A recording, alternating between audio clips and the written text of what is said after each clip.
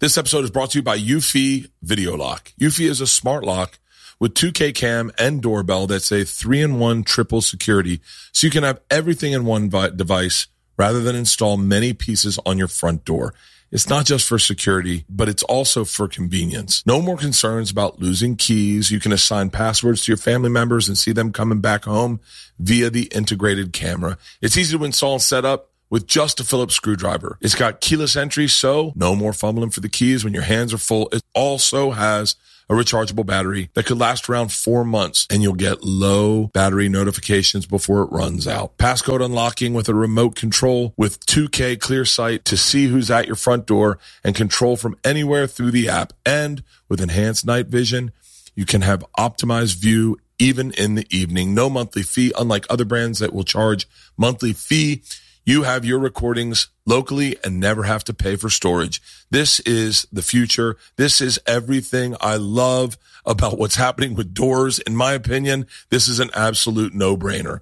I'm telling you right now, this is an absolute no-brainer. We installed them in the house, and it makes, especially when you have a family, it makes life so easy, so secure, so safe, and once again, so easy. Search Eufy Video Lock. That's EUFY Video Lock, or visit eufyofficial.com/video lock to see how you can gain complete control of your door. Thank you, gentlemen and guns coming.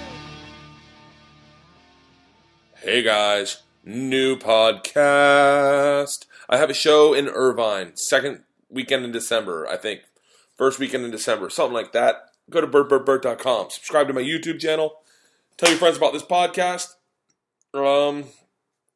December is multimedia month. I will be doing vlogs, podcasts. I think I'm going to be doing a daily, fucking 10-minute vlog just to tell you what I'm doing because I'm getting healthy. I'm going to be losing weight all December. It is my Focus on Your Spirit month. So check it out.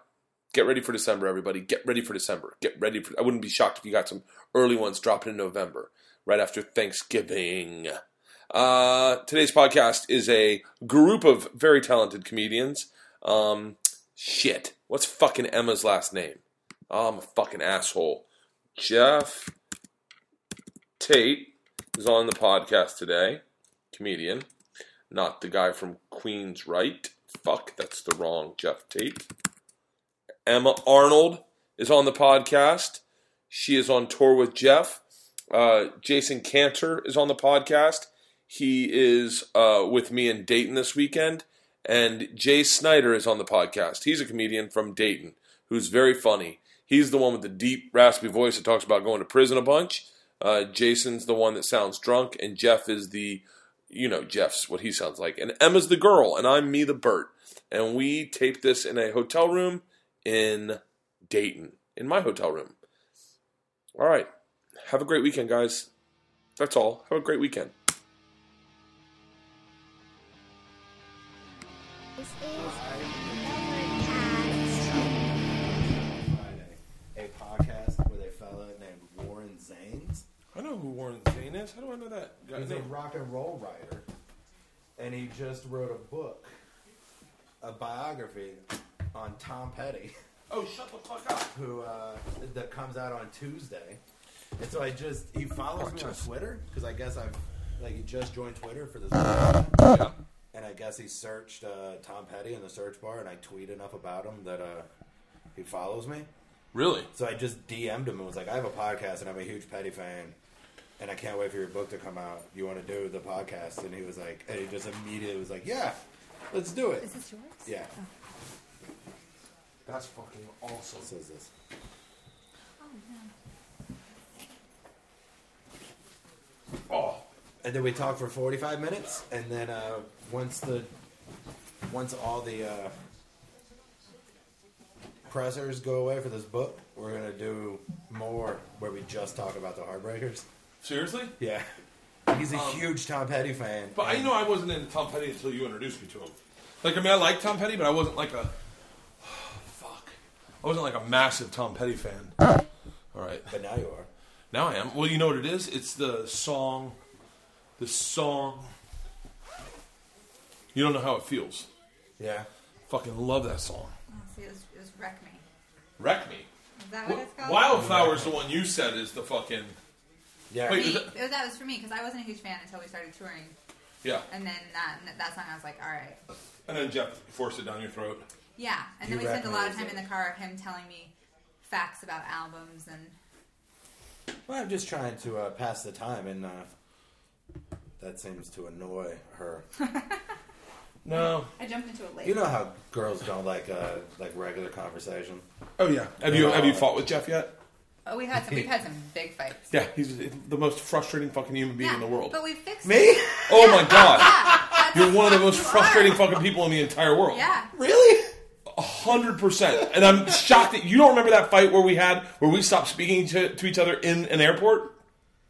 No. Are you fucking kidding? I think we were in, must have been like, I don't know where we were. I want to say we were in Columbus or like Cincinnati. I can't remember ever being in an airport with you. Yeah, we flew together. The fight started because I said I would never. Was it O'Hare? No, it wasn't O'Hare because I can remember where we were sitting. It was one of those small Ohio airports, or maybe like Des Moines. And so I said this. It was Des Moines.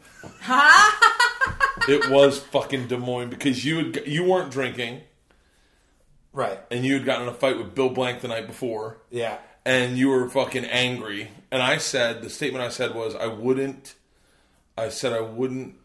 ever use if Comedy Central gave me a swag, I wouldn't use it. And you're like, I use it. And I was like, yeah, well, and I said something shitty. I go, yeah, it's because you're young. And right now you'd be like, you'd want people to know that you'd work for Comedy Central.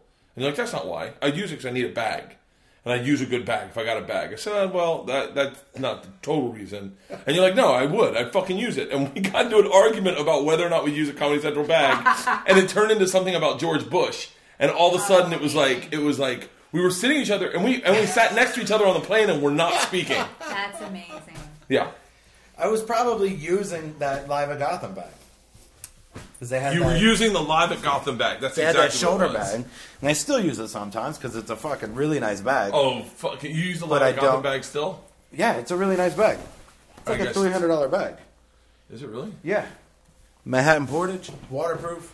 Oh, yeah. But it also says Live at Gotham real small. And I also never, ever, like, if anybody says anything about it, I tell them my brother's a comedian. You said that in the fucking airport. You're like, yeah, I just tell people my brother's a comedian. Yeah. I was like, well, I just don't have a brother. Or so whatever my fucking argument was. Yeah, well, my brother's also not a comedian. You could just lie. Yeah, I guess I could say, oh, my brother's a comedian. I'm lying. And then all of a sudden they'd be like, oh, yeah, I guess I could just say that. And then they'd be like, so wait, tell me about your brother. And I'm like, he just got out of the military? What? Why did he get out of the military? I don't know. He's at Walter Reed. What? Your brother's at Walter Reed? I'm like, fuck, I should have thought this lie out. Too far. So have you... what about George Bush? Where are we meeting on the middle on that? Oh, he's the best president we've ever had. So what was the fight? How did you? No, I don't remember. The fight was we couldn't decide like how good a president he was. Yeah, it was like he was so good. Is he the best or the second? Who loves him more? That was the fight. Is he the best George Bush there's been? Yeah. Well, yeah.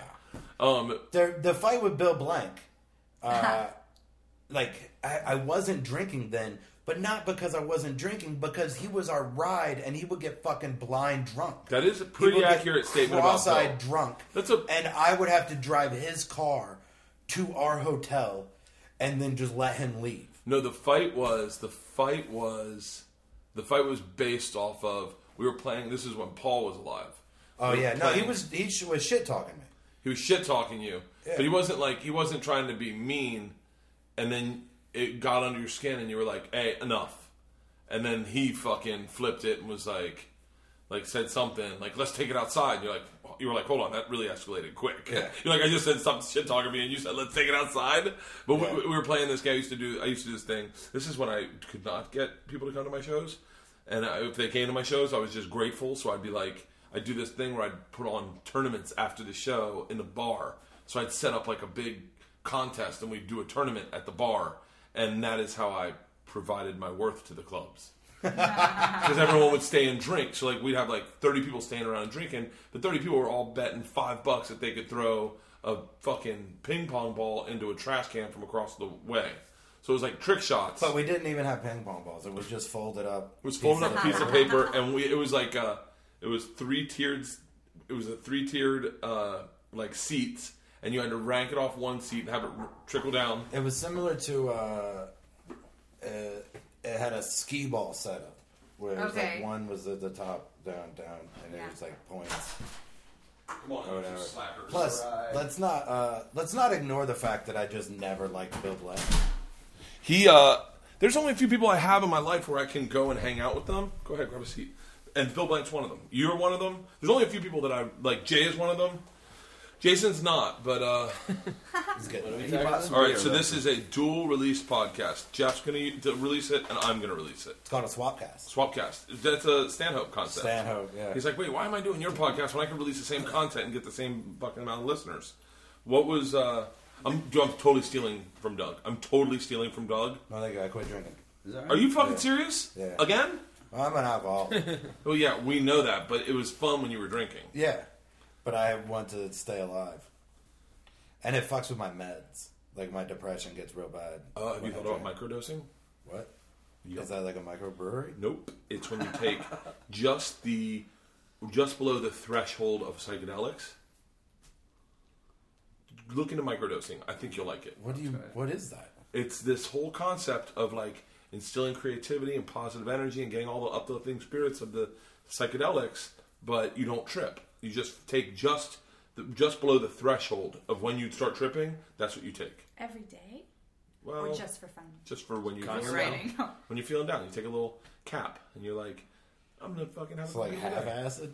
Yeah, half a hit acid. No way. Like an eighth of a hit of acid, I think, is what you do.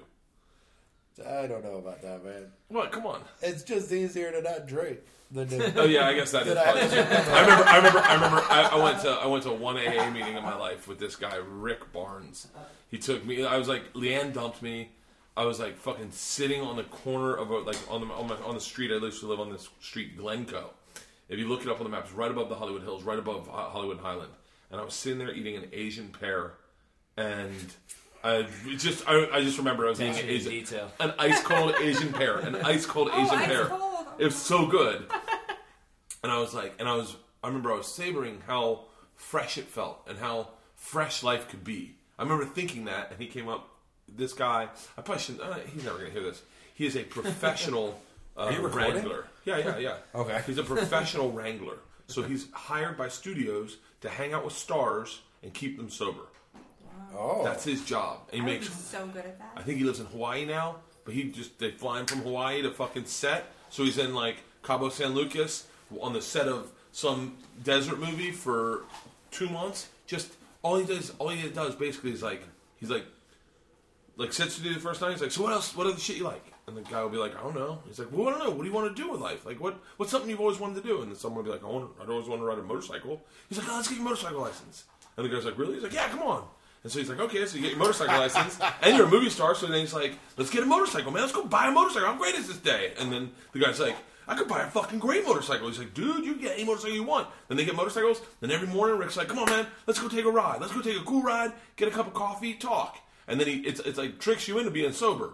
And so it sounds exhausting. He's like a really motorcycle. He's a real. Well, I don't know. He will never say that he gets free shit, but he definitely gets a lot of free shit. Yeah. And so and I knew this is what he did. I mean, you see, like I won't say the names for privacy sakes. I know Rick wouldn't want me saying the names, but the biggest stars in the fucking world would just drive by our house and go to Rick's house and pick him up, and they go do stuff. Go, hey man, you should get into poker. Like, man, that's probably not totally healthy, but that's like.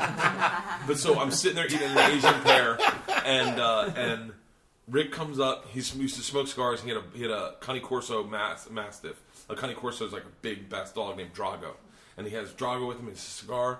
He's like, what's going on, man? And I was like, I was just talking about how fresh the Asian pear was, and I was like, man, it's fucking. Land dumped me, and I'm fucking. What I got to do is I'm gonna only drink on like weekends and then nights that are like. And I was like organizing my drinking out, and he's just like, sometimes it's a whole lot easier just to not drink and just don't worry about it anymore. And I was like, I don't know if I could do that. And he was like, and then he's like, why don't we go get a cup of coffee and we'll talk tonight? And I was like, okay. Like, he was a cool guy. I liked being around him, so I was like, sure. So we go down to the Starbucks on Franklin and Highland. We go to that Starbucks. We have a cup of coffee. It was like odd. I remember him saying, I'll come get you at 5:45, and we'll walk down and we'll get a cup of coffee. So I was like, 5:45 is an odd time, right? so we go down to the Starbucks, have a cup of coffee, and he's looking at his watch. He's like, there's a meeting like right across the street at that school. You want to go? And I was like, oh, for what? And he's like, hey, come on, let's go. Let's just go. Let's just listen. And I was like, okay. So we walk in, and then I saw some celebrities, and I was like, shut the fuck, because he was dialed in. This was like fucking celebrity heaven.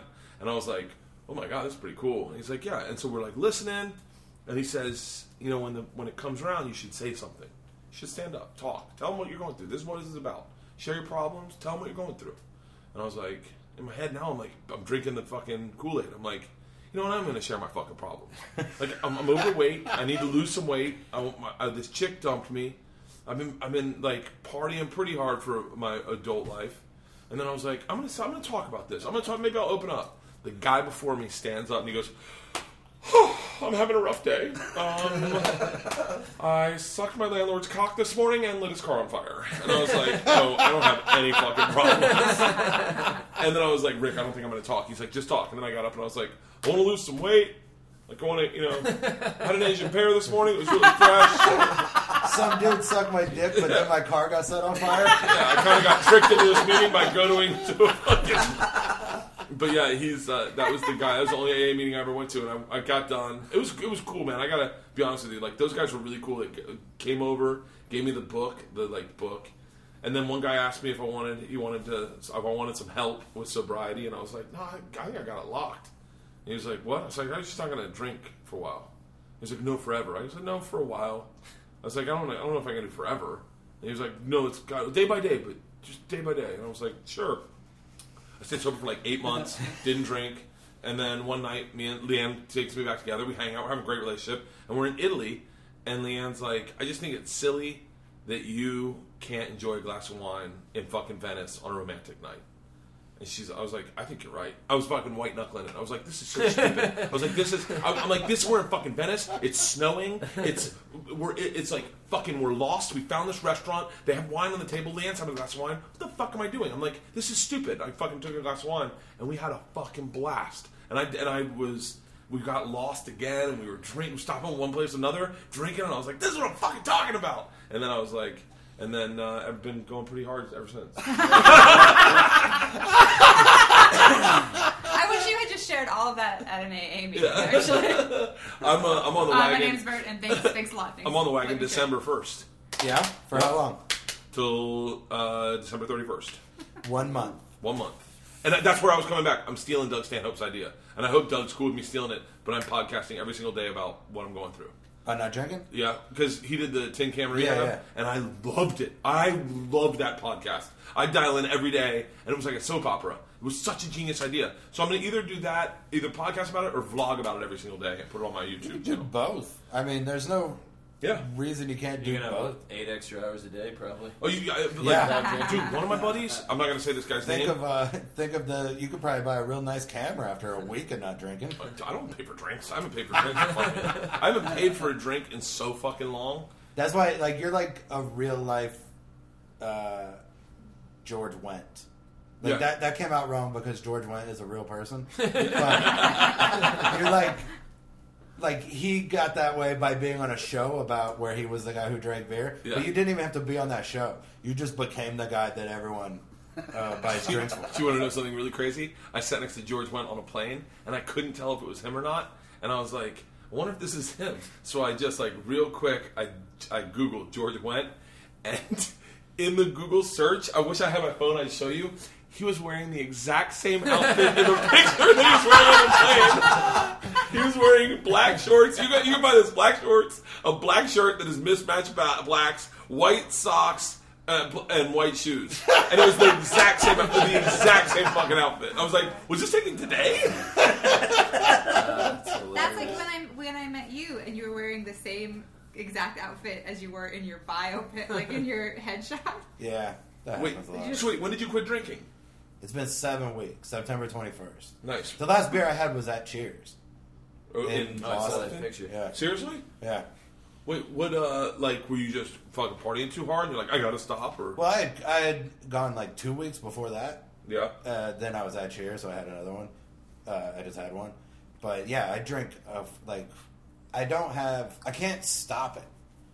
Like, Really? I can be social, I can socially drink sometimes, but sometimes I can't, and I never know when I can or can't until it's too late. Oh, yeah. Too late, like what? Too late, like Too late, like it's 9 o'clock in the morning, and I'm still awake somehow, and I drank all the beer in the neighborhood. Oh, And yeah. I never saw you like that, though. I always saw you as being fun. Who else? Tommy Johnigan never drank, and then he started drinking. I was like, keep drinking. He's a blast drinking. Tommy? Yeah. But Tommy will drink like a whole bottle of scotch and then rip a fucking toilet paper dispenser off the wall at a Steak and Shake. Yeah. Yeah. What's the problem here? That's the... Like, Jay didn't drink when I first met Jay. No, I'm a booze bag, they say. Yeah, we rolled in with a couple beers today. But weren't you on probation or something? I'm always on and off, bro. You know.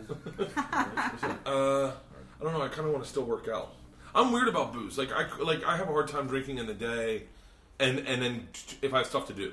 Right. Like I'm like the same way about everything. Like if I someone come over to my house and a lot of times to do a podcast and they'll bring like a case of beer and think we're getting fucked up. And in my head I'm like, I have workout gear on. Like we're gonna do a podcast and then we'll drink some coffee. That's why I love doing the podcast with Tate Fletcher. You know who Tate Fletcher is? No. He's one of Rogan's buddies, and he has this company called Caveman Coffee, and he rolled in with a fucking crate of coffee. And we did a podcast, and he's just inspirational as fuck. He's ripped. He's like he looks like a pirate. And he's just all this shit he was saying, and I was like, and we're drinking coffee, and then he's like, brother, it was great meeting you, I'm taking off. I was like, all right, and then I went, I'm like, kettlebells! You've created a monster where people show up with beer. I think that's what they're supposed to do, because They don't want to let you What we down, did. Bert. Yeah, the thing is, like I said, I was talking to my therapist about it, and I was like, I have a really hard time not drinking when I do shows because, like, it's just like people just fucking assault me with shots. I mean, last night there were 2 tables who each had 4 shots each for me, waiting, like just sitting there, and I was like, I can't do shots, guys. That's 8 shots for one human man. Yeah. And then that's not even talking about in the an drink hour. sent to stage, the shot sent to stage, the shot waiting for me when I got off, and I was like, I can't do all this. And I tell people I can't do shots. I'm done doing shots. I don't even enjoy them really. No. I've never enjoyed shots. They don't taste good. But it's they like fuck up your pacing. Yeah. For drinking, your drinking pacing, where like you forget, you lose track, yeah. then you're smashed drunk. Or why am I barfing? Yeah, it doesn't make any fucking sense to do a shot. And then, but like I don't mind like a fireball The shot. first thing I had all day was a shot. Today? Yeah, I mean, Jay. You 2 alcoholics. Yeah, well, I know Jason well Fireball enough to at know 11 that a.m. he's not trying to impress you. Yeah. Jason's just a fucking drunk. This has nothing to I like do to with have a you. good time. I like to have a good time too. I'm excited to see how December pans out. I'm gonna lose so much fucking weight. Yeah. Dude, if you cut out 2,000 calories at the end of your night, it just tears off you. The last time I didn't drink for a month, I lost 40 pounds. Jesus Christ. Yeah. Jesus. That's not... What? Yeah. Why did you quit drinking? Did you get AIDS? No, I was turning 40. I was turning 40 and I didn't have like 2 weeks of I didn't have like 3 weeks of work set up. And I was like, you know what I'm going to do? I'm going to cancel this last week of work. And I'm going to spend my whole birthday month, like the leading up to my birthday home, and I'm going to get my head straight and like fucking figure out what I'm doing with my life and like get in shape, get good, get healthy. And I fucking to cleanse that I still kind of stick to when I'm home. It's juice in the morning, lean protein at lunch, juice at night, and you're eating like maybe 2,000 calories, 1,500 calories a day. And it just, with no booze, and I'm very active, and this sounds crazy. Like, I work out every day. It's just with booze, it just fucking levels out. And so, but I don't even, like, drink that much. Like, last night, No. but I say not that much, but I think if other people saw it, they'd be like, yes. Oh, no, yeah. it's just- not much to you. This story started with you saying you had 8 shots waiting. I didn't do them all. Yeah, I didn't do them all. I got out off the stage, and I was like, I hid by the bar on the side, and then I fucking walked around with my camera, and I just avoided shots.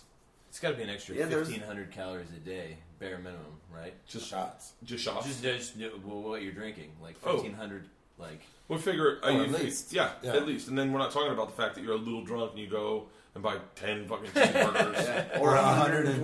$120 worth of breakfast sandwiches. I bought $75 worth of breakfast sandwiches once at McDonald's because I was late to work again. And I knew that they never fire the person who shows up with breakfast for everybody. So I went to McDonald's. Like, I was like 90 minutes late, and I showed up with 40 fucking Egg McMuffins. There's something really beautiful that I don't think enough people do, is do that once or twice in your life. And it's a fun feeling. I used Watch to do it, people's faces as you're walking. But I used to do this. I used to have this guy that was like, I would say my assistant, but he wasn't my assistant on my first TV show. He was just my sidekick. Like, Gary Valentine? No. No. It's this guy, Carlos. He was like the head PA. Like, he ran all the PAs. And me and him just hit it off. And he'd just come into I'd go in to my green room, and he'd be sitting in my green room. And he'd be like, all right, boss, this is what we got planned for today. And it was like, it was the funnest working relationship I've ever had. Because I'd go in, and it was all about coming up with ideas to make the day fun. And so, like, he was like a Mexican guy, but he was like dialed in, like, he had that entrepreneurial Mexican attitude, you know, like, all right, boss, I say we call it a Big Mac Monday. And I was like, yeah. He goes, give me $100. I'm going to go get $100 worth of Big Macs, and it's $1 Big Macs today. We'll bring in 100 fucking Big Macs. Watch everyone go fucking nuts. I was like, done. And I give him $100, and then I just sit, and then he'd be off with, like, on the side of the stage, and the whole crew's there, and we're rolling, but you could get out of scene because it wasn't live. It was live to tape or whatever. And he'd have the Big Macs on the side, and I go, all right, cut everybody. It's Big Mac Monday. Ladies and gentlemen, here's Carly. He just walked in, and everyone's like, what the fuck? It was the greatest. We do, on Fridays, we do Mo Money Fridays, and so we'd bring in a box, and everyone would put in $1, write your name on the dollar, and then you could put as much as you wanted, and we'd have like pots of like $250, and people would pull it out, and it was always the right person to win it. And so like, and he was so funny. He'd just start going, Mo money, and he'd just walk around. Oh, I miss that shit. That's the only fun thing about being on TV shows. You have a TV show. Why don't you just find Carlos and give him a job? Yeah, why don't I? He was fun as fuck. You love this guy. The guy's probably a fucking PA on something garbage now. He comes into my He's trying to get. No, he's got to be working. I bet I can find him. I guarantee he's on a big show. He's the kind of guy that would work his way up. He's probably like supervising, producing something. Yeah, but he's not like those Big Bang Theory dorks don't want to have Big Mac Monday. Oh, yeah. He comes in one day and he goes, I'm walking to my dressing room. He's sitting in my dressing room. He goes, do you think you could scare someone if they were blindfolded? All of a sudden, I'm fucking obsessed. So we fucking got a camera, and we fucking blindfolded people to see if we can scare them. He's like the fucking greatest guy, man. I fucking ran into him one time. Couldn't you? I wonder if I could like if they're blindfolded. You can't. Why? You can't scare someone blindfolded. They don't get scared. Why? Really? I don't know why. It just doesn't work. What were you doing to try and scare him? Just, you blindfold them, but the thing is they're anticipating it so much that it doesn't pay off. So you should take them into a helicopter and only go like 2 feet off the ground, but tell them you're in the sky, and then slit their throat. And then slit their throat. Slit their throat. Or you play for keeps. Yeah, it's a fun prank. Yeah. Let's see the extra. I just found my daughter's found. That's how you scare everybody else in the helicopter. Yeah. Everyone has to be scared. Oh, you're supposed to scare the blindfolded person. Oh, everyone's blindfolded. It's so funny when you tell a story. Your recollection of it is so serious cast and crew. Oh fuck! You're just on IMDb for Never gonna fucking find Carlos. the X show or whatever. Yeah. Art department, camera. Let's see, other crew. How do you not have his number or name? What's his last name? I don't know. He was so fucking fun, man. He had like it was crazy because he was my age. I was probably 26. He was 26, and he had like 3 kids. So like we were from totally different lives. but we used to hang out so much. I got such a kick out of that fucking Well, guy. Big Mac Mondays, if Carlos listens to this, reach out to old Bert Kreischer. It's not art. Here, maybe this is it. Big Mac Monday. That's a great idea. Yeah, are we going to edit this part out, or should I be carrying the load right now? Maybe I can, yes, maybe someone else can talk. First. It's so confusing, Bert. I have no idea whether or not I'm allowed to talk. Ari Sandel was on that show. That's not his name. No, but Ari Sandel directed won an Oscar. Oh, yeah? For what? Crash? A short film. Traffic? No, I wonder what he's doing now, Ari Sandel. Reality Right show now, blindfolds. he did a movie called The Duff. Oh, The Duff. It's funny that not your act I heard is the of only that. thing that just strays in different directions. Just that's your genuine thought process of you're looking up Carlos, and then all of a sudden you're on another IMDb page. Yeah, what's Ari on the middle Sandel of a podcast. Oh, yeah. You totally never found out what happened to Carlos, and now you're concerned about Ari Sandel. But you did find out what happened to Ari Sandel. Ari Sandel was dating a girl that lived in our building. My wife and I hadn't seen Ari since 99, 2000. On Detroit? On Detroit Street, yeah. And so we're, this is probably 2007 maybe, and I get in the elevator, and I fart in the elevator, and the door's open, and it's Ari Sandel and his girlfriend, and he goes, Bert Kreischer, and I've just farted in there. And they were on the second floor, and I walked out of the door on the second floor, and I was like, what's up, man? And then he was confused. He's like, why didn't we just talk in the elevator? And the door is shut. And I was like, oh, man, we missed the elevator. And he was like, what? I was like, it's so good to see you. And then they hit the button, and the elevator doors open again. And I went, and then I reached in, hit one, and let it close. And I was like, it was so uncomfortable. His girlfriend was so fucking hot. She was like the hottest chick in our building. And you don't fantasize, but you definitely are like, motherfucker, I would love her. And then all of a sudden, Ari's slamming it. I was like, he's good friends with Steve Byrne and Sebastian and all those guys. Oh. Yeah, Ari Sandel directed the Wild West Comedy Tour. Oh. Yeah. I think. I'm kind of putting that together. So, yeah. You might have just made that up. So you smoke pot still? Yeah. Okay, well then that's fine. Yeah, I'm still cool. Yeah. That's fine. You're still cool. Yeah. I would still do need that. to go to sleep. My problem is I couldn't smoke pot and not drink beer. Oh, I can easily. Really? Yeah, it's very easy to not drink when I'm stoned. I don't like to be both, ever. Oh, and then it just overwhelms you all at once and you're just fucking mumbling. Oh, Yeah. The best. You're spinning. Wait, how old were you? Let's go around the room and find out how old everyone was when they smoked pot for the first time. Emma? 12. Holy shit. I think that might take the cake go. Oh, except Jay is going to come in with his redneck equation. You guys go first. 18. I was 14. I was 18 as well. I was 10 or 11. I had a felony by 12. No brag. What was your felony? First one, aggravated burglary, felony one. At 12? No, it was 15. I lied. I also lied. Okay. I also lied. But I was. A felon who lies? No. Yeah, I was dating this girl, and she told me that she was going to this Halloween party or whatever, and I was like, I know her dad has guns, so when they leave, we'll just steal the guns and shit. And that's what we did. And then, that got the ball rolling. You know, it's a hard process to get out. But then I stole $357 from my stepdad. He was pretty pissed off about that. I thought he was going to pistol whip me once he got it back.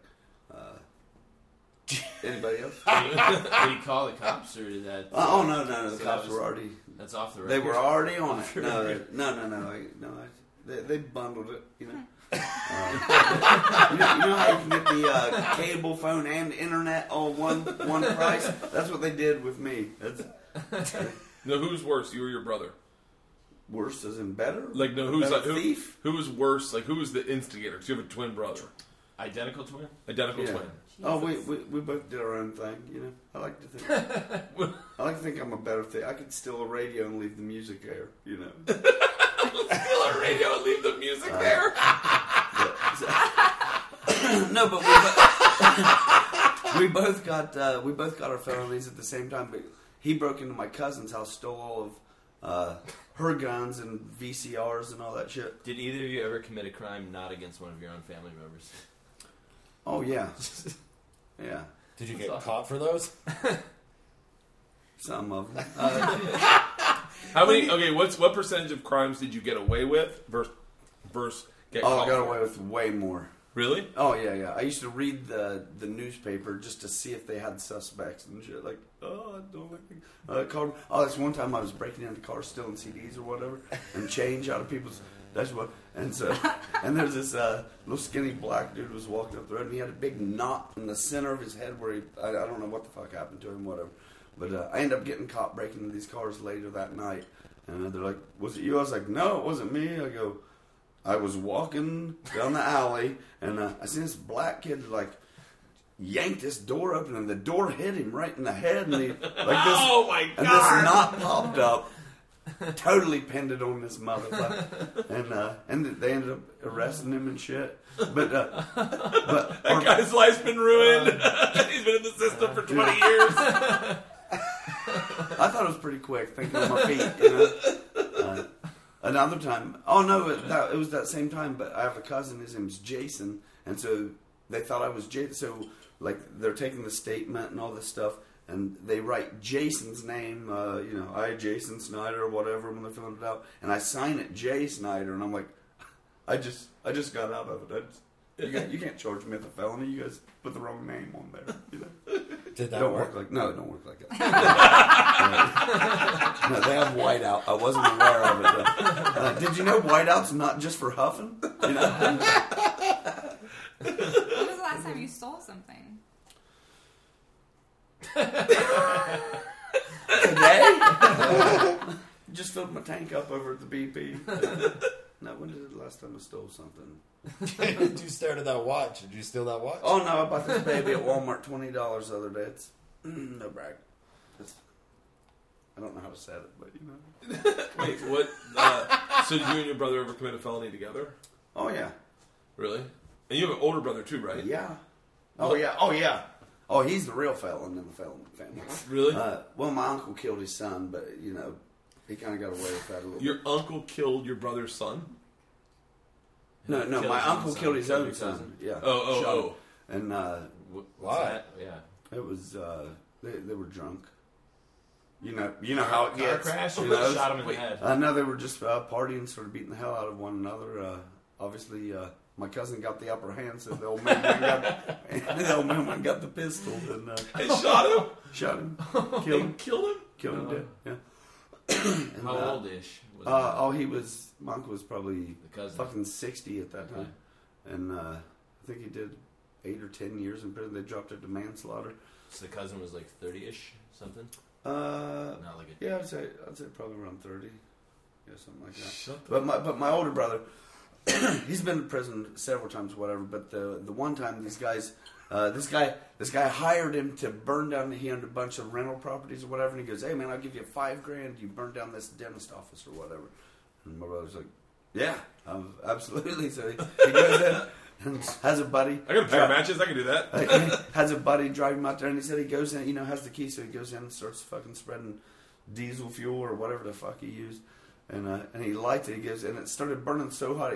He lit it, and he goes poof, like that or whatever, and he goes to get out, and he can't open the door or whatever, and he's like, "I'm gonna sit in there and fucking."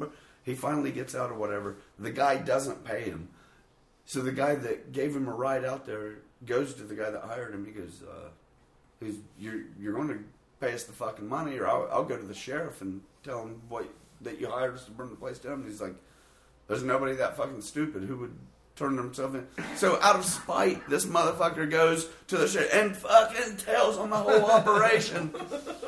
Out of spite, yes. Turns himself in because he's pissed off the guy did that. Not only did you take $5,000 from me, I'm going to spend 3 years in prison also because I'm pissed off and we cannot let this go. Didn't he just burn down fields too, your brother? Or was that the dentist office that he burned down? No, it's a field now. Oh. I used to, when I first started working here, I used to love listening to Jay's stories because they were all so fucking, like, the time those guys broke into your house to beat you guys up but couldn't get out because you had child locks on. Yeah. They didn't even break in. I invited them. It was weird. And then we were going to smoke a joint, and then I was just hammered. It's like I had quit drinking forever, and And that night I started again to drink a few pitchers, and I was hammering, we're lighting the joint, and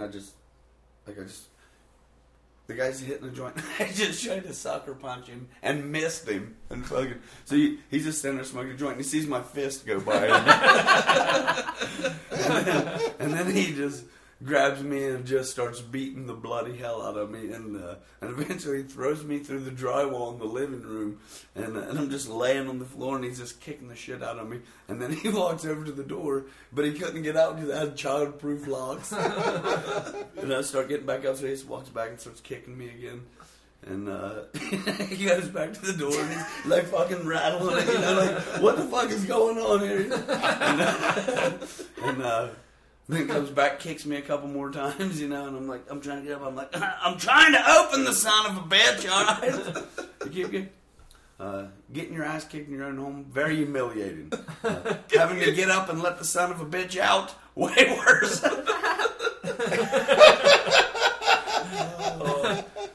haven't been in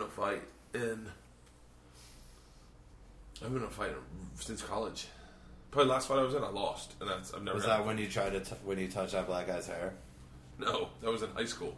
They found that guy too. My buddy Cal had found that guy. Yeah, he found him. He said, "We got Donovan." Was the guy's name? What? He's a real guy. I mean, it's like. Well, no, I knew. Yeah. I figured he was a real guy, but Cal had found him. Found his daughter on Facebook or on MySpace. This is how long ago it was. Found his daughter on MySpace.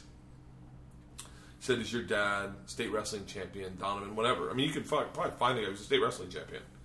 And she said, "Yeah." And so we'd like to have him come in studio and meet a guy he beat up in high school. And the guy Donovan was like $5,000. Really? I'm not giving you $5,000. Yeah, I can burn a dentist office down for that. So he didn't come in, but he wanted $5,000 to come in. I think on so. the I think he wanted like $5,000. That's insane. To come in and meet me. There's like I don't know. It's the craziest thing about telling stories is that all those people show up, and like I had to call Hutch and Harper when I was my guys about the Disneyland on Acid story. Yeah, I had to call them and say, "Hey, I got to give you a heads up. I'm telling this on TV." I didn't do that with all my stories. I do it with my book. I had to go through with a lawyer and be like, make sure everything was legit. And there's parts where he's like, "You're saying this. Is this true?" And you're like, "100% true. I can't lie about it." Like, and you're laying in bed. And you're like, "All right, now here's the question." It's like I'm trying to think of a story that would be like that only I was at but I guess all of them have like people in there that could verify them. Like the Tracy Morgan thing, Tony Woods was there that night. Yeah, like he was there for the whole thing. So it's as much my story as it is his. It's super hilarious that we all know Tracy Morgan can't verify that story. Yeah. Oh, he said it never happened. He went on Reddit and he said, "I've never met this guy. I don't know who he is." I was like, "Yeah, I met you one time. Of course. Why would you ever remember the one time you hung out with the guy who worked the door at the club?" But Tony Woods, I remember when we did Brouhaha, I said to Tony, "I got to tell you this story, and tell me if you remember it the way I do." And I started telling him. He goes, "Oh, I know. This is the one where we get thrown out of the club." And he goes, "That's how you got to pay a check?" And I said, "Yes." He goes, "Yeah." But Tony's recollection of it is, I'm much more culpable. Like, he's like, "I remember you had your shirt off at that club." And I was like, "No, I didn't. I definitely..." And I was like, "That doesn't sound like me." Now it totally sounds like me. Yeah, no. Yeah, but I'm trying to think, like, the Will Smith story is something no one can corroborate. Yeah. Like, because it was just me and Will Smith. And it was all my perceptions of the evening. But they're like, I remember them saying, my lawyer was like, "Are you..."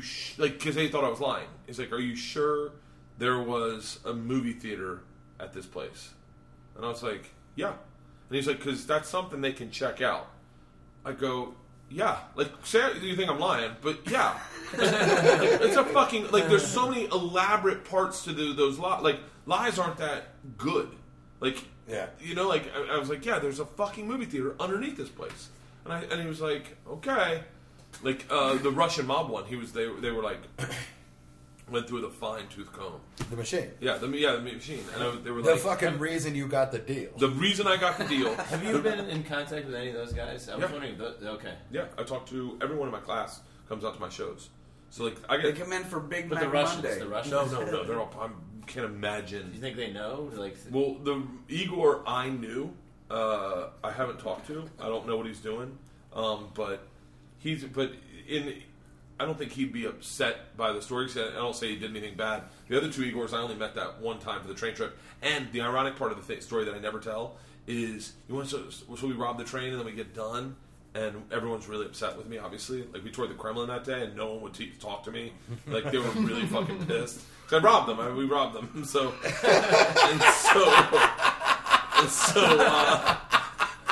it was uncomfortable. I sat in the back of the bus smoking cigarettes, and no one would make eye contact with me. So then that night, I fucking slept all day, all night. Wake up, and we have the teachers came into my room, and they're like, you're in a lot of trouble. We may send you home or whatever.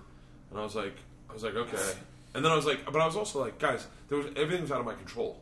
And they're like, no, but you got yourself into this. So then they talked to the Igor back in St. Petersburg and told him what happened. And Igor said, if I were you, I suggest you let Bert drink with those people on the ride home because the same dudes drink with those guys on the ride back to St. Petersburg from Moscow. Because if you don't, something really bad might happen. And they were like, what? And they're like, he was like, well, look at it this way. Did anyone get killed? And they're like, no. He's like, did anyone get raped? And they're like, no. And he's like, so what? Some people lost a little bit of money and a couple cameras? And they were like, yeah. And he's like, is everyone okay? They're like, yeah. And he's like, so Bert will drink with them on the ride back. Teachers came in and they were like, listen, it would be cool if you would just sit with those guys and just drink with them because they liked me and they thought I was funny, and nothing bad happened, and so I went okay. So I went back and I drank with them on the ride back, and I did not want to be with them. I really genuinely did not want to be with them. I'll take one for the team, guys. Yeah, and I went back and I sat. I was like, "What's up, guys?" And they're like, "The machine." I was like, "Yeah," and they just took pictures of me shitting all night. Like they thought it was hilarious that I let them take a picture of me shitting, and they were like, because you got to remember they were communists, that Russia. None of that freedom stuff that we would have done in college ever existed to them. So the fact that a guy would let him take a picture of them on the toilet, I was like, no! And they were laughing hysterically. But yeah, and then when we got back in the class, we had a big group meeting in St. Petersburg, and my Igor, who's by the way my friend, he was my genuine friend, we hung out every single fucking day, every single night. He comes in and everyone's voicing their opinions, yelling at me, one girl's crying, because they'd gone in, spit vodka in people's faces. I mean, it was aggressive. I candy coated on stage, but it was aggressive. That's a bit aggressive, yeah. Yeah, and she was yelling. She was I'm not even fucking describe her because if she hears this, she will not like this story. But she was yelling at me, and then another teacher got up. The lady that got the vodka spit in her face got up and was yelling at me. How dare you? And then Igor shuts up. Igor stands up and he goes, everyone shut the fuck up. All you bitches shut the fuck up. Because, by the way, Russia is like that. Back in 1995, there was no, fucking women's rights. It was like, all you fucking women shut the fuck up. He saved your fucking lives. I don't want to hear another fucking word about this. And he just walked out, and I was like, meeting adjourned. And I went back, I went in his room, and we just started drinking. Right after this meeting, by the way, I'm supposed to be going to class. We just start drinking, and he's like, they have no idea what could have fucking happened. This isn't fucking Tallahassee. This is Moscow we're talking about. And I was like, yeah. But the first time someone from my class came to that show, I was doing a documentary that I ended up doing a documentary called I Am the Machine, but it didn't get released because it was just a little bit of a clusterfuck. So we still got to pay for money, and it's like you want to get a release, you don't want to just put it on the internet, and you think these guys put all this time and money, and I want them to be rewarded, and it's just been a little bit difficult to get funding to get the rest of it. Anyway, the film crew's there, and I walk in, we're in Portland, and someone says to me, someone left you something they want you to see. So I go, okay. So they hand me a sleeve of photos. And I go to my room and I open it up. The first picture is of me and Igor. And I went, and my heart dropped. So two things happened because I thought, first initial thought, I'm just being honest. I'm being honest right now. Did I make this story up? Did I lie? And someone knows the truth and is here to call me on it. And I have a fucking film crew documenting me. And I'm like, hold on, did they set this up? And I'm going through it. I go, this story's true. I know this story's true. I know this story's true. I was there. This is true. And then I'm flipping through all the pictures, and I'm like, holy shit. So I go up on stage, and I start doing the show, and I see the guy in the front row. I go, he was in my fucking class. I robbed that good dude. His name's DJ. I think he lives in Malaysia now or something. I go, fuck. I go, you know what? I was like, I'm gonna tell. Look. I can't. If I am lying, I am thinking I do have a documentary that we can get it all on film, and at least that'll be good. But in my head, I'm like, I know this story is 100% true. I know it is because I lived it. But you tell it so much, it doesn't become real. Like it's in a weird way, you're disconnected to your own truth. Like it just seems like a bit now. It doesn't seem like a true story the way it was the first time I told it. And I was like, oh yeah, the memory is the story. Yeah, and it's like I punched it up so much. Like, what part is true? And I go, I tell the story, and he's like nodding and laughing, and then I bring him up on. I go, I got to do this right now. I go, this is in the documentary. I go, there's a guy that was in that class, and the fucking place is like, and I go, he's sitting in the front row right now, and everyone's like, shut the fuck up. I go, DJ, come on up, and he's like, what's up, man? And I go, I got to ask you this. Just be honest. You cannot fuck me up on this. I go, is that story true? And he looks at me, grabs the mic, goes 100%. And I was like, fucking told you! I was like, fucking knew it! And that's not even I've had 3 other people from my class come to my shows and sit in the front row and just nod. And every time I bring them up on stage, I'm like, I gotta ask you, what is wrong with that story? And they're like, nope, that's exactly how it went down. I was like, fucking told you. And like, it's the craziest fucking. You're proving it to nobody. But like, I'm proving it to your own brain. In my own brain, because it's such a great fucking story. I have a hard time believing that really happened to me. Yeah, it works. It's such a good story. It works every time I tell it. I use it. I used to teach storytelling workshops at universities, nonprofits, all over the place, and I would play that story as the perfect example of like how to tell a story of like an arc of really? detail. Yeah, it's a great story. Ari Shafir and I sat in Montreal talking about the perfect story because I had told a story about me and my buddy Eddie that was a good story, but it didn't have an end, and then I got an end to it, and I told it, and Ari was like, and I told it on his short storytelling show in Montreal, and he goes, "That's it. That's the fucking story. A story's got to have an end. You can't not have an end. You can't go." And then we just all like went our different ways. Yeah. Like you got to have an end. You got to have like a launch and a land. I always would say. Yeah, the fucking. I mean, the Tracy Moore story is a perfect story because it's a convoluted story, but it's a perfect story because it's now that's how you get out of paying a check. Boom, best punchline, walks away, never see the guy ever again in my entire life. Like that's it. Like those, I love a good end to a story. Yeah. It's like the fucking tater salad. I remember hearing that. I remember hearing that in a movie theater in Los Angeles and going, "Ooh, I want to be able to do that." In a movie theater? In a movie theater, yeah. Was it on that Blue Collar thing? Yeah, it was on Blue Collar. You went and saw Blue Collar? Leanne made me. Like we were the only people in the movie theater. It was at the ArcLight. The ArcLight. They played the Blue Collar. No one went to that fucking movie. And was it in the Cinerama Dome? No. And me and Leanne sat there, and it was like, and I was like, some of the, most of the material, I'm just like, it's not my style. It's not my sense of humor. Now it's odd because there's like a Bill Engvall joke that I was like rolled my eyes at, and then the other day I told something similar, like, man, my daughter's getting hot panties, and I was like, wait, what? Oh, that's not my bit. Oh, fuck. I was like, shit. And so, and now I was, but then at the end, Ron White did the tater salad joke, and I was like, floored. I was sat in the back like, holy fuck, that's like when I was young in comedy, if I didn't have an end to a joke, I'd always go, and then I murdered him. Like I go, like that was how I just, and then I stabbed him in the throat. Yeah, and that's sucked how I his got dick and caught his car on fire. Sucked his dick and then I just sucked his dick and lit his car on fire. Fuck him. You know what? You want to raise my rent? That's a pretty good ending, though. I sucked his dick and lit his car on fire. Yeah, for a bailout. The story that I thought was going to be the greatest story was the flying dildo story because it did have a great end. The lady shoves a dildo down my throat and tries to fuck it, and I could not. It turns audiences off so bad to know that happened to me. They feel me being victimized or something. That there's nothing. Like there's no way to better that. Like there's no way to get out of it. Like I told it last night on stage, and it's just as like at the end where I go, and then everything like she brings me. I need a volunteer. I go up on stage. It's all true, and I feel like a leader. Like I've gotten them to the thing, and then she puts a handcuff on me. I don't even notice. And I'm like, wait, maybe we should talk over this flying dildos. How does this work? And then she sweeps my legs, throws a dildo in my mouth, starts trying to fuck it. And she's like, gentlemen, take a picture. This is flying dildos. And everyone takes a picture. All the women just go like, oh my God, this sounds horrible. And I'm like, yeah. That's it, though. What are you talking about? Yeah, I haven't heard this one. What the fuck are you talking about? Oh, you haven't, well, here, help So me. you went up on stage. Okay, So no. is that We were in Amsterdam. okay? And me and my,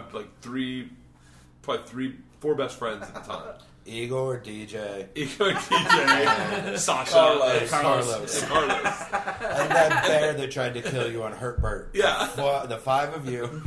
That's a good story. I used to end that story with like, "Go limp, please be talking to me, not the bear," or "Please be talking to the but then it works better with the wife thing. And then so I always see the sign that says flying dildos, and I go, and I'm like, fuck it, suck it, Aunt Frank's house. We're not going there. We're going to Flying Dildos. So I buy all the fucking tickets. We all go to Flying Dildos. It's 30 dudes, and we're all in the same place. Like, we don't know what Flying Dildos is. We're like, literally, the joke I say on stage is like, a bunch of like-minded gentlemen, much like the Revolutionary War, just sitting around going, like, you know, like you'd imagine over a pint of ale, what is Flying Dildos? So the first lady comes out. I'm shorting it up, but the first lady comes out and, like, masturbates. And we're like, okay, but when's Flying Dildos come out? And everyone's, like, just talking. And the next lady's two girls come out, but it's, like, girl on girl, but it's girl on girl. All right, this is a little interlude because apparently my card was full. So I had to go through and delete some stuff on my card and start it back up. So I don't know where it started off. Probably in the middle of a story about flying dildos. And then right now it picks right back up at the end of Flying Dildos. I don't know if I have any sponsors this month, but go to BurtBurtBurt.com. Buy a book. Buy a shirt. Subscribe to my YouTube channel, mother. Okay. All right, there. Now we're back. I don't know where that ended off, but the whole point of that fucking story was finally I fucking heckle the guy comes up with a girl. I heckle his dick. He gets pissed. He storms off. Now they're angry, and we're just fucking shouting now, like we own this fucking sex club. And this lady comes out and goes in like German chick, thigh-high boots, fucking biker cap, and a medicine bag. And she's like, "Ladies and gentlemen, I am Flying Dildos." Or, "Gentlemen, please, I am Flying Dildos. I'll need one volunteer from the audience." And everyone fucking's like, "You're up, asshole." So I go up. She handcuffs me, flips me on my back, and puts a dildo in my mouth, tries to fuck it to punish me, and goes, "This is Flying Dildos. Get your cameras out." And everyone just took pictures with me. But I thought that would be a better ending. I thought there would be, but it just, whatever. So that's not Flying Dildos? I don't even know if I never got to see Flying Dildos. Because you guys are like misbehaving. Because we were misbehaving and I was leading it. And these fucking turncoats came up and took pictures with me with a dildo in my mouth. Thank God. But we never got to see Flying Dildos. And I got out on that thing. I remember being like, "That fucking sucked." And they were like, "That's better than Flying Dildos." All my friends were like, "That was pretty awesome." And I was like, "Yeah, because it didn't happen to you." But like an end to a story is imperative. Like a good end to a story. Like I got a few really good stories that just don't have endings. My problem is I then go, all right, do I make up an ending to get a story? Like, you know what I mean? Like, because then I go, well, then I'm just making it up. Like, if that Russian mob thing had happened and then I never talked to the cop and then I just made that up, that would bother me. That would bother me. Because then these kids from the class would be like, "That's not what happened. You actually got in a lot of trouble." I'd be like, "Oh, yeah, but it's better this way." Like you're saying, but like that's the natural end of the story where all those other details are great too, but it's not. That wouldn't have an end if you were like, "Yeah, we're back in the train. I got to drink with them again." You know, yeah. And then it would fight you. Like so when I fought the stormtrooper on acid at the Halloween party. Yeah. The only thing I made up was I did not discuss it with my friend before I charged him. That was it. Like the rest of the story is true, but it's like instead of being like, "Hey, they got Chewbacca," I just go, "What the fuck?" and then I just run across the street and start fighting stormtroopers. So I added that in the middle to make it look like that's fine though. Yeah, I think that's fine. The thing I some have inner monologue. Yeah, the thing I have a problem with storytelling is I want to know. I don't care if you put in jokes. I don't care if you hide details and you pump up details. I don't care about that. I just don't make shit up. And I I remember this was the time I realized it. I was a young comic in New York and I had two good stories.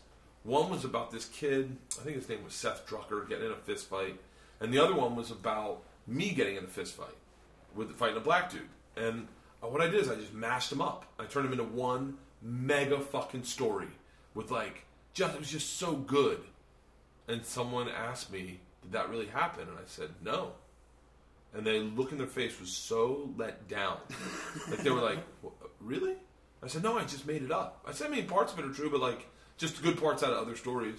Like I just thought that they'd look at me and go, "You're an amazing writer. Can I get you a job writing?" And they were like, "Oh, okay. It was a good job anyway, though." And walked away. And I went, "Okay." Note to self: I was like, first of all, never tell anyone when it's not fucking true.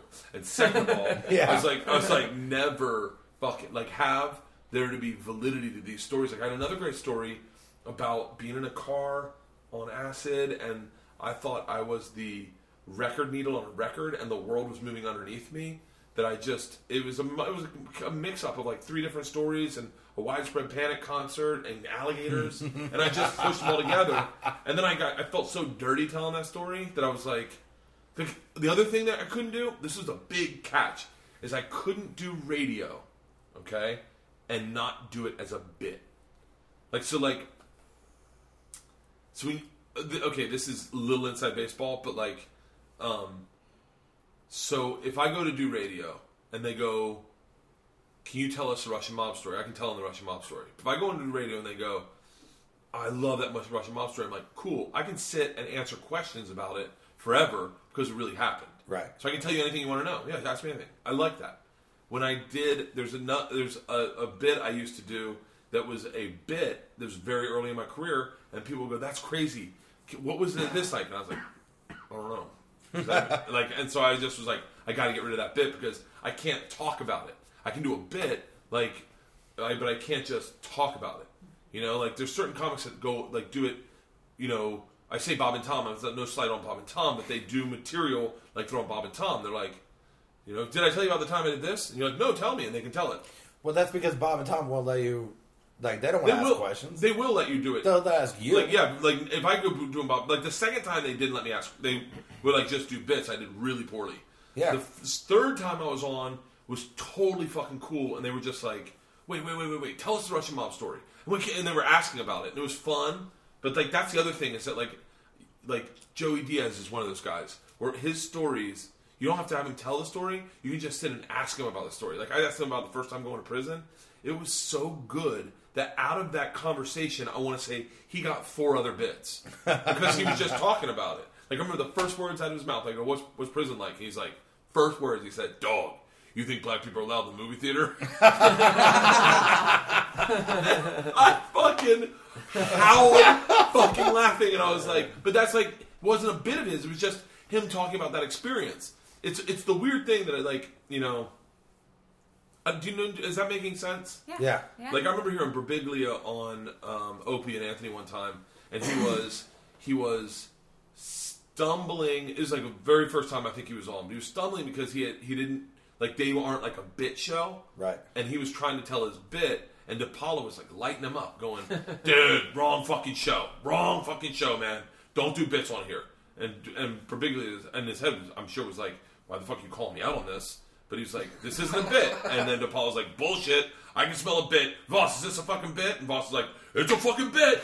And like the two of them, and Birbiglia is just sitting there. I remember where I was. That's why I love the truth. I remember where I was. I was in pulling into our parking garage in Detroit Street, and the gate was open, and I was just listening to this fucking go down on Opie and Anthony. And I was like, because I like Birbiglia, but I was like, how is he? But I love fucking DePaulo, and I love Voss, and I love that show. And I heard him telling a bit, and I was like, this isn't gonna work. And fucking sure enough, man, DePaula's like, "Go ahead, wrap it up. Let's hear the rest of this little ditty you got." And Birbiglia's like, "Well, no." And then I was watching Birbiglia try to jive around his own bit to make it seem conversational, but that's so not his material. It's like it's presentable, you know. It's like but it's still just a story. Like, how are you going to turn all your stories into bits and then not be able to tell a story on Opie and Anthony? Without having DePaula fucking call you out. You can't, like, I remember the first time I went there, they were like, "Tell us the Russian mob story. Everyone wants you to tell it." I remember in my head going, this is not the best way to meet Opie and Anthony, is telling them a fucking 10-minute bit. Like, and I just watched Anthony tune the fuck out. Like, I watched his eyes, like, just fucking back up. And Norton's on this computer, like, I'm not listening. And then Opie's kind of, like, in and out. And he's like, "Oh, it's a good story, man." And then I was like, fuck. Those are good. That's a sign of excellent broadcasters. You know what I mean? Yeah. Hey, good job. Nice story, Bert. Yeah. Click, click, click, click, click, click, click. I host a radio show without paying attention. That was. I'm trying to think, but it went well. The one night went well. I'd done Letterman the night before. Do you ever do a Sam Roberts show? Yes, I love Sam. Yeah, He's yeah. the best. We did Sam's show a couple of times in September. He's Yeah. fucking So great. fun. He's fucking great. He's really fun. Yeah. Like I've had some really good times doing radio with him. We did a podcast one time. The where it's wrestler? much, no, His no, or yours? mine. But Yeah. it's much like this one where I just talk the whole time. Yeah. Yeah. Are we recording? Yeah, we're recording. When does it start? Yeah. Yeah. That's the weird part. Let's talk about the thing we were talking about at lunch. No, not the bad things, but the good thing. Like the I don't Not the remember. fun thing? I have no idea. the cult of personality. Oh, yeah? Like what do you think about comics who put out a cult of personality? It depends on if it just depends on if it feels manufactured. Because you have a bit of a cult of personality, but it's not derogatory. Like, there are people where it's clearly staged. Yeah. Like, if your shoes are too shiny and your jeans are too fancy, I then hate a shiny shoe. you're doing it on fucking purpose. Yeah. But you have like a force of personality. Like, it is a definite Bert Kreischer cult of personality. I'm definitely cognizant of it and try to downplay it. But like I feel like it's a weird thing that I think I'm toying with this vlog thing is watching someone create a cult of personality and then like set it up so like, hey, let me tell you about my life. I think it happens a lot in television. Like in television you see guys that are like Mike Rowe is probably not this guy at all, but like right now Mike Rowe is definitely owning the internet with like this everyman mantra. Like have you been reading these things? Mm-hmm. But like Bourdain's got a cult of personality. Mm-hmm. Yeah. You know? That you can't do anything against the grain of what people believe you to be, or all of a sudden you're no longer that person. Right. You know? Which is why people have 8 shots lined up for you before the show starts. Yeah. Stanhope's got it. You know, Attell. People still buy Attell drinks. Like they don't know he hasn't drank for like 6-7 years now. Yeah. People still. Yeah. Did Did he quit smoking finally? I don't know. It goes on and off with that, right? You smoke cigarettes still? Yeah. Me? Yeah. Yeah. That's the kicker. Yeah. Well, it comes and goes. Really? Not really. It stayed around for a while. When was the It last time you hasn't quit went for smoking? a while. I quit for a couple of months in 2012. I quit for all of 2010.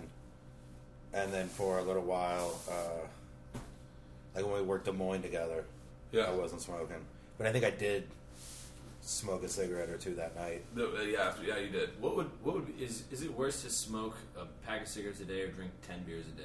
Or are they like do they balance out? I've never What's did gonna- it separately. Yeah, I don't know what. I don't know. I used to, my thing that I've Googled a million times is what's worse, 2 glasses of wine, 3 glasses of wine, or a Xanax. Which one is it? It's the wine. Xanax is much better for you. Your liver processes it. Really? They say like a 0.5 milligram of Xanax, your liver processes like 1 shot of tequila. So it's like no work for it. What if you sniff them? That's probably not the way you're supposed to take them. What if you do it the right way though? But I've always because like that's my off the road.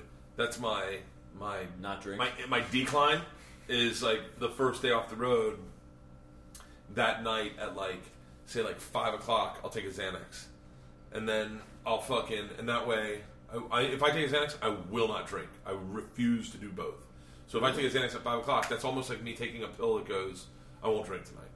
So it's like that's like a commitment to not drinking. So I take that, and then I'm relaxed. I don't like. I kind of want to go to bed early. I go to bed at like 8 o'clock. I sleep until fucking 8 or until like 6. I get up, make the girls breakfast, and I feel good about myself. And then I have coffee, and I fucking work out, and I feel so good that the next night I don't want to drink. So I go, I feel fucking amazing. Let's just let this roll. And so that's like, and I call it my dismount. And I told it to a doctor one time.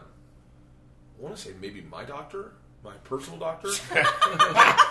Why wouldn't it be? No, because I'm On thinking stage, no. the doctor in the front row. No, it might have been Dr. Drew, but it wasn't Dr. Drew. Because he definitely doesn't see that as lighthearted. But I said it to my doctor, and my doctor was like, yeah. I want to say I said it to Stanhope, and he was like, oh, yeah, you can't, because if you quit drinking right away, you'll have a stroke. And I was like... you guys talked about that on your podcast, so yeah. for sure. Yeah, we talked about it. Dr. Stanhope. What? Is that He's true? not a doctor, though. No, but I'll take Stanhope's dirty medicine over anyone's. Like, if Stanhope says something to me, I go, okay, yeah. Good call. I've thought about that when I've tried to... I've thought about I've listened to a couple of your podcasts with him and Burr, and that was one where when I think about not drinking, I'm like, well, they were talking about that. That's probably, I probably should have one or two tonight. Yeah, but like I definitely have had. The last time I was home, I came off like this big tear. But what it was is a day of flying. Like, because I drink when I fly, and that's what fucks me up. If I could not drink flying, that would be... What time's your flight in the morning? 11. Oh, that's not too bad. That's not too bad, and I get in it too. Chugging those beers you'll have to chug to get on that plane won't be as ridiculous as it's been bad. Man, 5:15. I say this honestly, but like the ones that like...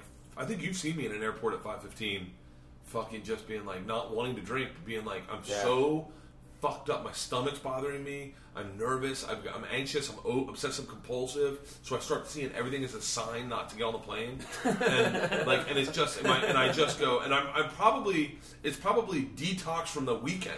You know, like that's probably what it is. It's just regular people being hungover. And I'm sure everyone feels like that. But I do it so much that I just like put down like, so I mean, two 24-ounce cans of beer in his hotel room. Drank them before we got in the car on the way to the airport.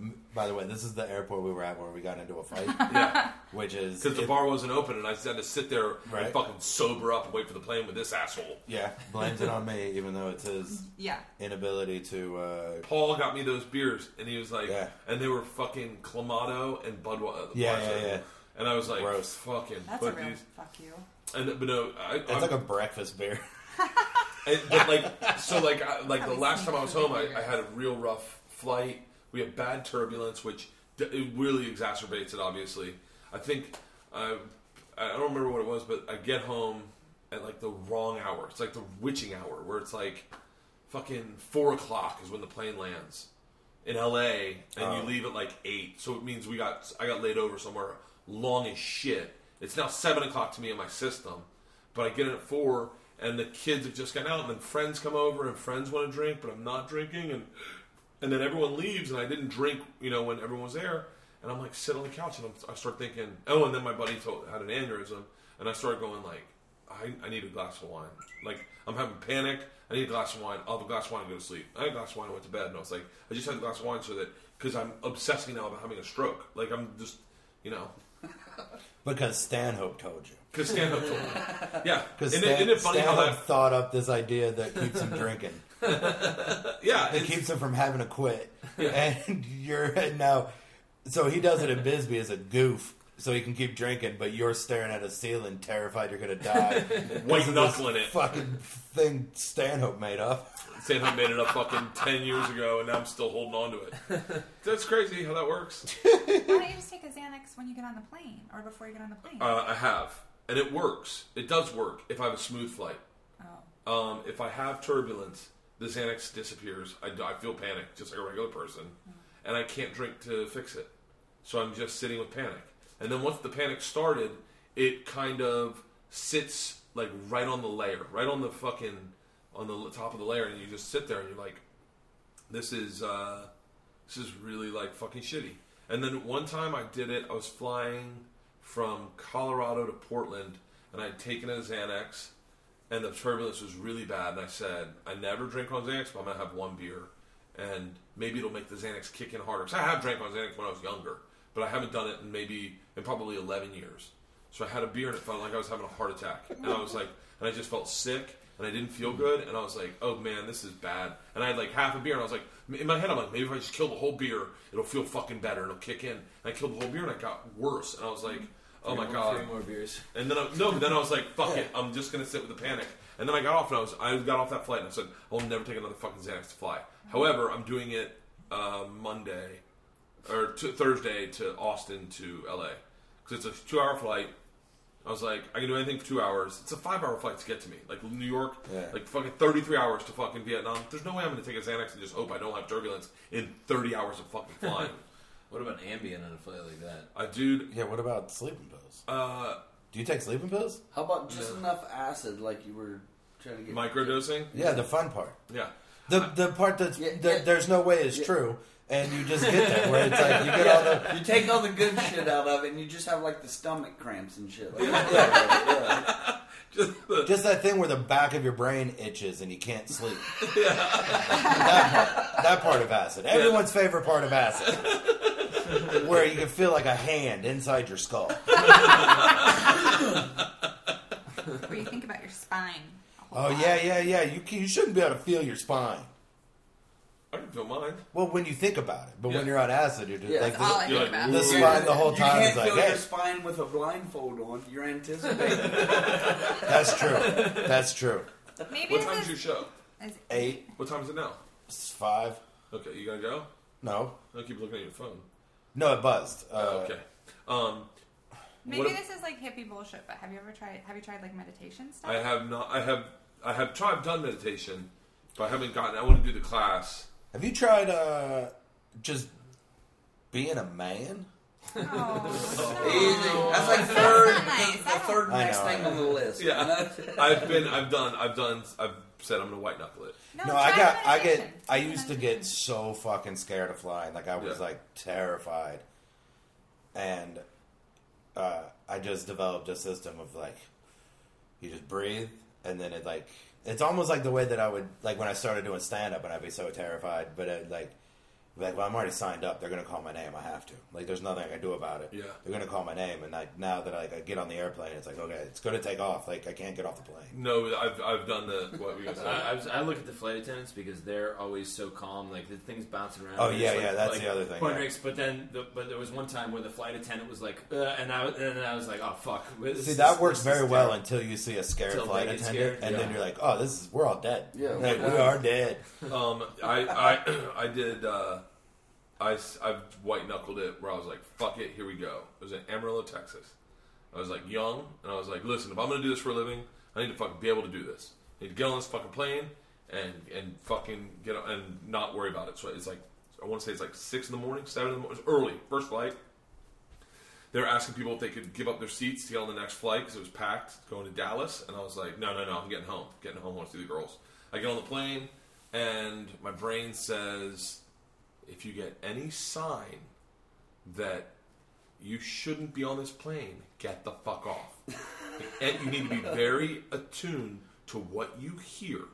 And everyone's loading on, and this guy gets they get on the thing. They're like, ladies and gentlemen, we have a full flight tonight. If you could just put your bags in, if you need carry on, put it in, at the front.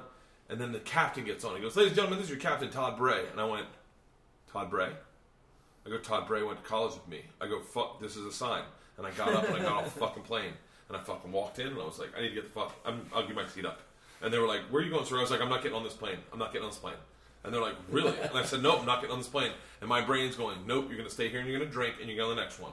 And you're not going to do this sober. This plane's going down. And I got off the plane, and I said, I went to college with Todd Bray. Todd Bray is a fucking stoner. I'm not letting him fly my fucking plane. And I got off the plane. I said, I'd like to get my seat up. And they're like, sir, you're already going. And I said, I'd like to get my seat up. I'd like to get on the next fucking flight. And they were like, are you certain about this? And I was like, fucking, I got off, and I fucking stayed in Amarillo. They didn't start serving until like fucking 10, so I took like the noon flight, and I just sat in the airport for 5 hours. And I was like, I will never fucking fly sober again. Like, that was fucking such a clusterfuck. That was the real sign. You shouldn't fly sober. Ladies and gentlemen, Todd Bray. And I remember he goes, this is your Captain Todd Bray. And I went, there's no fucking way. I was like, that's a sign from God. And I got off. And the plane, nothing happened. You stand up and go, hey, all that shit in Russia happened, right? Now, I ain't lying about any of that, am I? You know what the crazy thing is you hear about the model, the supermodel, who didn't get on the Swiss Air Flight 800?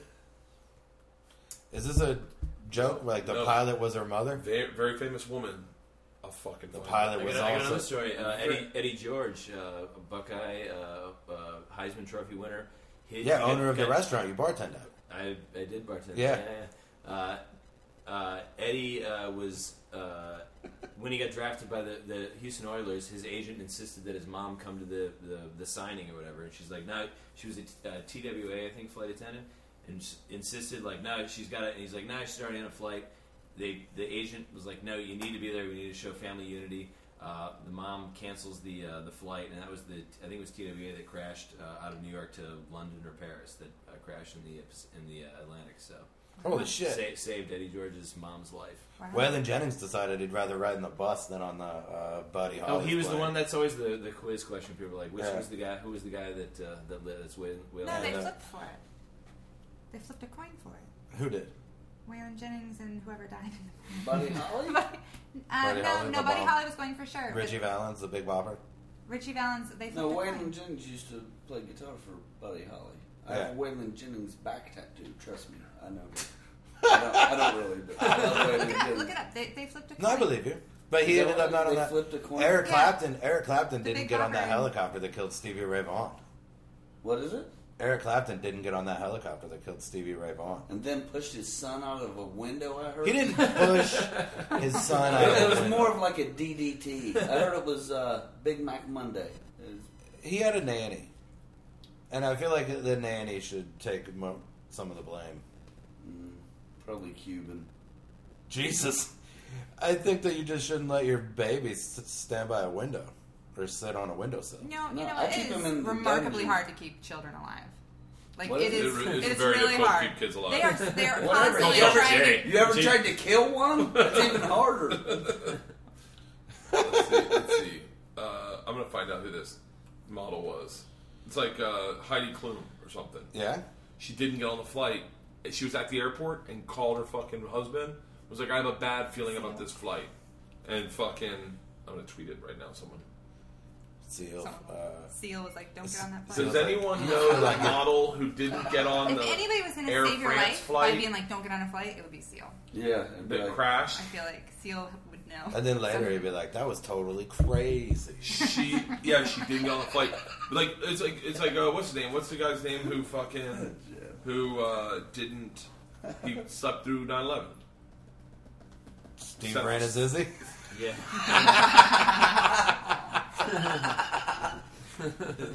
Mark Wahlberg. No, yeah, he did too, right? Like, isn't that the story that like that was the flight he usually took? Robert Redford usually took one of those flights, but didn't that day. Seth MacFarlane. Seth MacFarlane slept through 9/11. He's the model. That's too bad. Yeah, he's He's Seth the model. MacFarlane's the model. He's married to Seal. Seth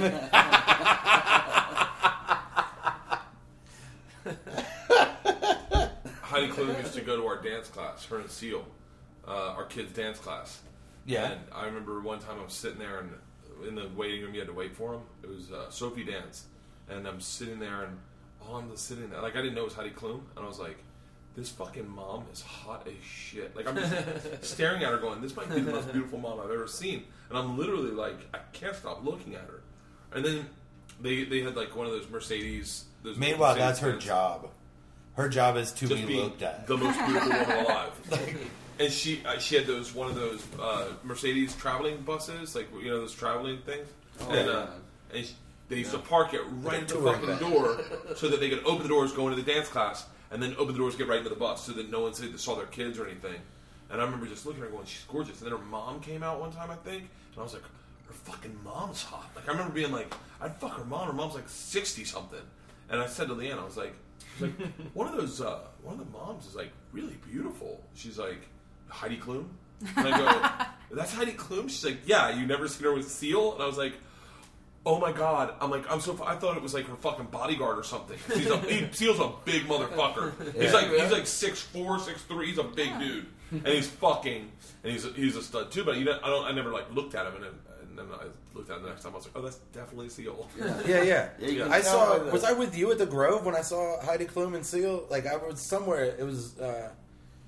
I saw him at the Grove, and there was like a crowd of people around him. I was like, I think that's probably someone famous, but I can't recognize Heidi Klum from 100 yards away. But I could recognize Seal from 100 yards away. I'd seen him. Like it was after the fact that I started seeing Seal around. But like there's a name for that where you don't. where once something gets into your brain, then you see it all the time, and that's what happened with you and Seal. Yeah. Like you don't think about Seal forever, and then you realize, oh, that's Seal, and then now everywhere you look, fucking Seal. It's called Schrodinger's cat. Nope. something syndrome. Stockholm Nope. syndrome. No. The China You know syndrome. The China I don't syndrome. know what it is. It's But I know it's not the Schrodinger's cat. What happened to Manchurian his face? candidate. It's a Forceps. It's a disease. What is that? It's like a disease. Like it's a flu that he got as a kid. I thought he got attacked by a shark. I don't think that's. Don't It's they not like forceps. seal? What, the thing on his face? Yeah, where they had to reach in and pull it Oh, out. it's not No, it's forceps. What fucking doctor guy grabs a kid by the fucking cheeks? No, they fucking. I don't know. It's a disease. You got a virus, and it turns into a It mutation. looked like he had chicken pox and he itched the shit out of it with like sandpaper. Oh, that's what it is. Yeah, that's what it is. His mom said, "Oh, here you go, chicken pox. Here's some sandpaper, Seal." I'm not saying that's what happened. Wait, so in your It story, looks like it. Is Seal his Seal's birth name? his real name. His name's not Seal. I don't know. What are the odds his name is just Seal? I think his first name's Lou.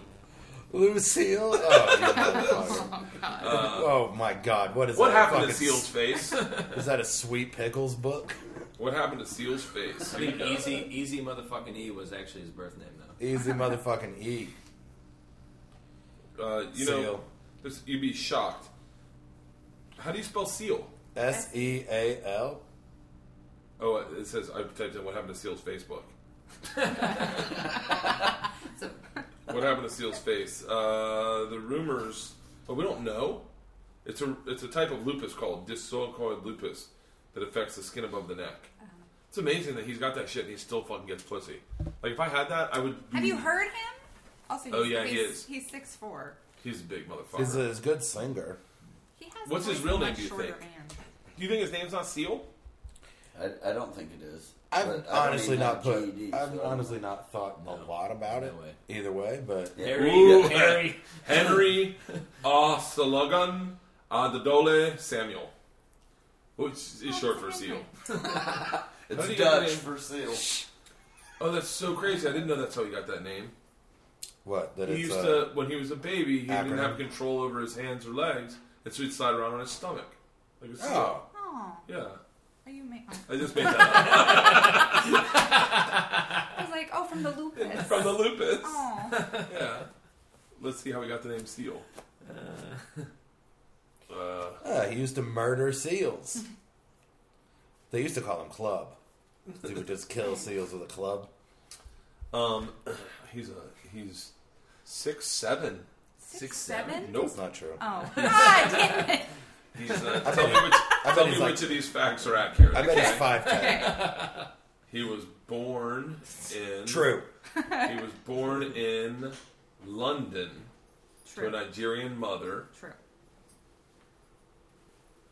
He has a tattoo that says "Go Red Sox" on his shoulder.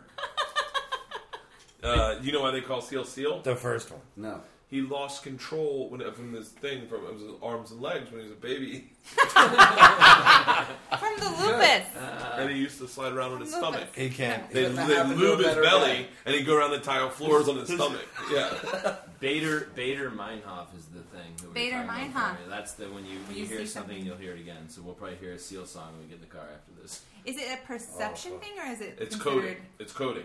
It's, for instance, I talked to... It's like the Matrix. It's you code... I don't know. I heard, oh, my God. I was about to say I just talked to a therapist about this. I heard this on Rogan's podcast. But, Your doctor Stanhope Yeah, and yeah. Rogan is your Christ, therapist. all my fucking Great, self-help is just... It's when you start... Like, I notice double numbers a lot when I work out. Well, I just noticed it right there. Like, double numbers. It'll be 32-32 or 14-14 or, like... When I work out, I'll look at it and I go... 44. Like, no. For me, it's got to be like the first number and the second number identical, like 0505, and I notice it. 44. Rogan's thing was that the phone always rings the second he gets in the shower. Second he gets in the shower, the phone rings.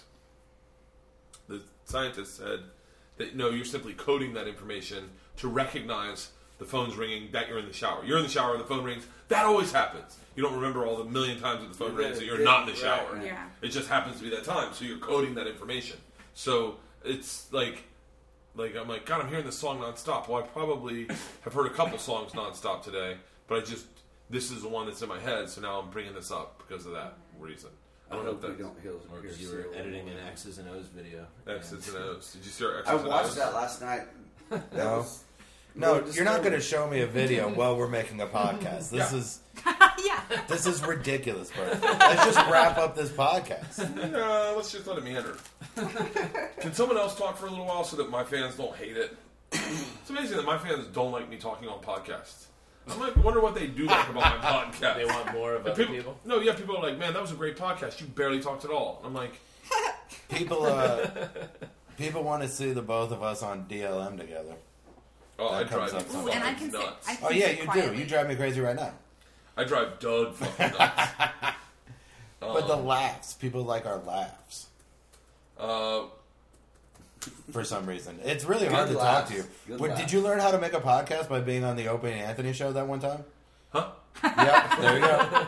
Let's see how many subscribers I have on my YouTube channel. 11,230, guys. Subscribe to my YouTube channel. Just go on. There's a lot of people who have watched this video. For me, that's all my fans. Well, that's half my fans right there.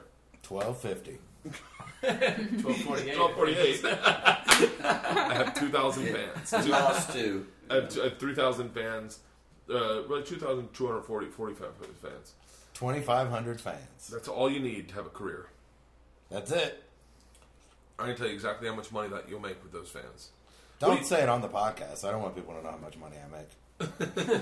What would be, like, what do you think is the thing that, like, I'm going to say a name. You say the thing that made them fucking put them over the edge, okay? Okay. So I'll say a name of a comic, and you go, this moment is what made them as big as they are. Aziz Ansari.